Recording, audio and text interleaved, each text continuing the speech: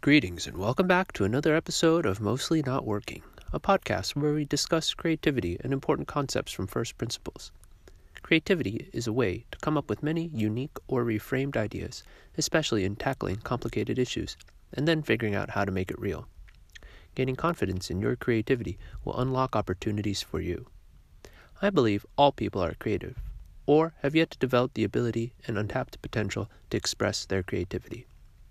I know what you might be thinking. Well, I'm not creative. If that's you, it's okay, because this is a common thought. Maybe you haven't encountered the right kind of instruction or guidance that speaks to your personality and past experiences. Since every person is different, what you hear may or may not resonate with you. Don't give up. I encourage you to keep trying. Reach out and ask for help. There's so much out there that you can learn from. Wherever you're coming from, if you can get even one actionable item from listening, whether it's learning to be more creative, seeing things in a new way, or shedding some light on a complex topic, then I've done my job. This is an episode from a Racket Conversation. Racket is a web tool that easily records 9-minute conversations with yourself or with anyone in the world. I'll provide additional context in the show notes. I hope you enjoy it. Hey, welcome back. How are you doing, my friend? All right. Good. How are you doing? Very excited. I just completed the second call of my first cohort on Play. Yeah, no, congratulations. I mean, it's great to see that, your sort of brand, right, is all about that play, but to bring some amount of structure to it, I think that also welcomes in different types of people. And you were mentioning how it started off as a book idea, but then it's just sort of one thing leading to another. And now you're here where you're at, right? Yes. I was thinking about this a while ago, and I stopped writing my daily newsletter, stopped publishing every single day. And I took that hiatus to think about, why am I doing this? What do I want to do? Is it having the necessary impact? Am I happy with just reaching people, or do I want them to actually get up and start playing? And that's when I thought, I said, everyone's reading about it, everyone likes it, some of them hate it, but it's still reaching people. And I was still not happy, because I was like, okay, people like it, people read it, but are they really playing? Are they actually getting up off their ass and doing stuff? And that's when I said, maybe it's not just about writing. Maybe I should get people to actually do stuff. And then I said, okay, cohort-based courses are trending and everyone's talking about it. And why am I not doing it? Because that seems to be the easiest way to get people to do stuff rather than just read it and assimilate knowledge. No, I like that. And if we think about, I think the older I get, the more and more I appreciate about history and sort of understanding, especially with the lens of technology. And I always have to remind myself, for the longest time, I mean, basically pre-internet, books, right, were the way to transfer knowledge and wisdom. And you might have a real life person to help teach you something, but you might not always have that. And so the books were the way that they were. But in these last few decades, the way that you and I, right, we've never met in person before, but can have this conversation. And then furthermore, whether it's through Twitter or anything else, just having that feedback, right, to be able to and I think we're still collectively stuck in that old mindset.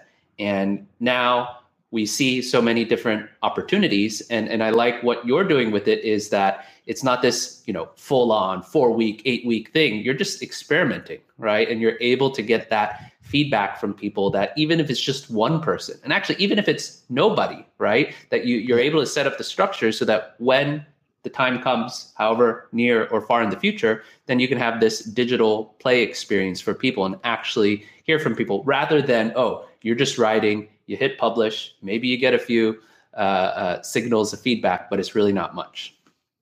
Yes. And there was almost a spiritual conflict I was feeling before this. I was chatting about it to my friend Cam Hauser, and I was just telling him that I feel a sense of a moral dilemma almost, because I've been all about talking about the spirit of play and how play is this intangible thing and it's just there. You're either playing or you're not. And I was forever trying to just speak about my experiences of play, but I wasn't I was hesitant to put out a method to the madness. I was hesitant to put out a process of play. I was like, oh no, play is just intangible, and it's not something you can put a process on. But speaking to him, I realized that, he kept saying that, people do need something to begin with, right? They need some structure. They need a process. They need a certain set of steps to begin with. And that conversation really helped me, decide that, yes, this is what I got to do, because this cohort is something where I have to offer something concrete, something to get people started.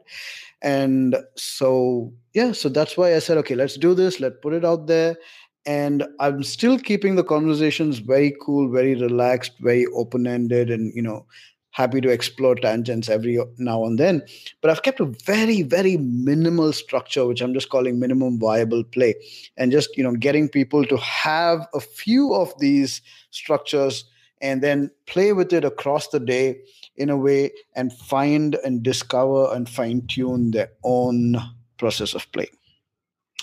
No, I think that makes sense. And thinking about it from an educator's lens or perspective, I think of the many big lessons that we could have, and this is whether it's a cohort-based course or in person, is we take for granted the things that we know and that come natural to us. And that is one of the key challenges of teaching or education, that you are bringing your wisdom and knowledge to someone else. But it is not just a matter of, oh, hey, read this book, or even, hey, watch this video or listen to this podcast. Rather, it's this dialogue back and forth. And we all have different personalities, the way that we perceive the world, process information, use whatever personality framework you want to use. And that sort of challenges us. Oh, how do we bring this to someone else? And so in your case, being inclined more towards the openness, it's like, oh, how might I put structure so that other people who might feel scared, or they're like, oh, this isn't for me, or I can never be that silly, you can sort of meet them halfway. And I think the flip side goes, maybe sort of the more traditional teaching, right? You might think of it as sort of dry and methodical. Then those who are more inclined to that, they could figure out ways to be more spontaneous and try to meet people in the middle. And I think I just happen to be in a good place where I can see both sort of realms of the world. So it's really, again, exciting to see you take that challenge so that more people can incorporate play. Yes, and I'm trying so hard, because the idea of play being something primal and physical and minimal is something that I've been trying to hold out as a hallmark, that, it's all cool, playing video games is all fun, but I'm trying to get people to explore the primal and the physical play while keeping it so minimal that nobody has an excuse not to play. Like, you could be really busy, you could have no time, but it's so minimal, so simple, and something you can do right here, right now, with a playmate, without a playmate, in a playground, without a playground. And using this cohort is something where, even if you're playing alone, you can use the cohort to simulate that experience of feeling that you're playing together.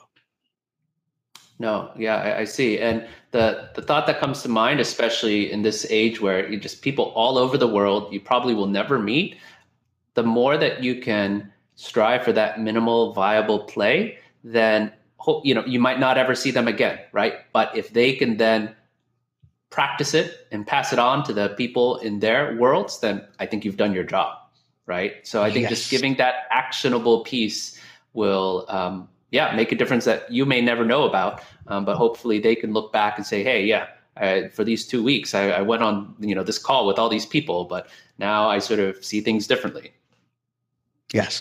And I'm looking at the metrics of it. I'm looking at it like almost like I'm infecting people with the pandemic of play, right? Like, it's a terrible pun to use, but it's what I'm trying to do. I want it to spread like news spreads like wildfire. I want play to spread like that. I want people to get infected. I want people to feel like, oh, I feel mischievous. I feel playful. I feel joyous. I feel delightful. How can I infect people with this, right? That's where I'm trying to get at, because me being playful is awesome. Me sharing that play with you and both of us being playful is awesome. But imagine if it would just spread across the world. And I think if you don't take the effort and the initiative to find ways, if it means having to put some structure around it, then other things are going to spread, right? Things are going to spread regardless. And that's its own conversation of what causes things to spread and why, and incentives of businesses and all. But at least you and I, as basically individuals, we can do our best to, live it out and be an example for others to play. Yes. Oh man, this conversations of ours is itself an experience of play, right? Every single time. Definitely so.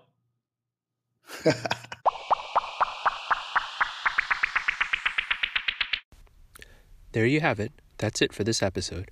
I appreciate that you've taken the time to listen. Hopefully you discovered something interesting, something that will make you notice and wonder about the world around you, and something that will be actionable. The best way to solidify your learning is to pass it on to another, preferably in your own words and images. Share that insight with someone else, and while you're at it, share the episode too. Be sure to rate, like, star, subscribe, leave a review, whatever it is on your podcast app, so that more people will stumble upon this, but hopefully not trip over it.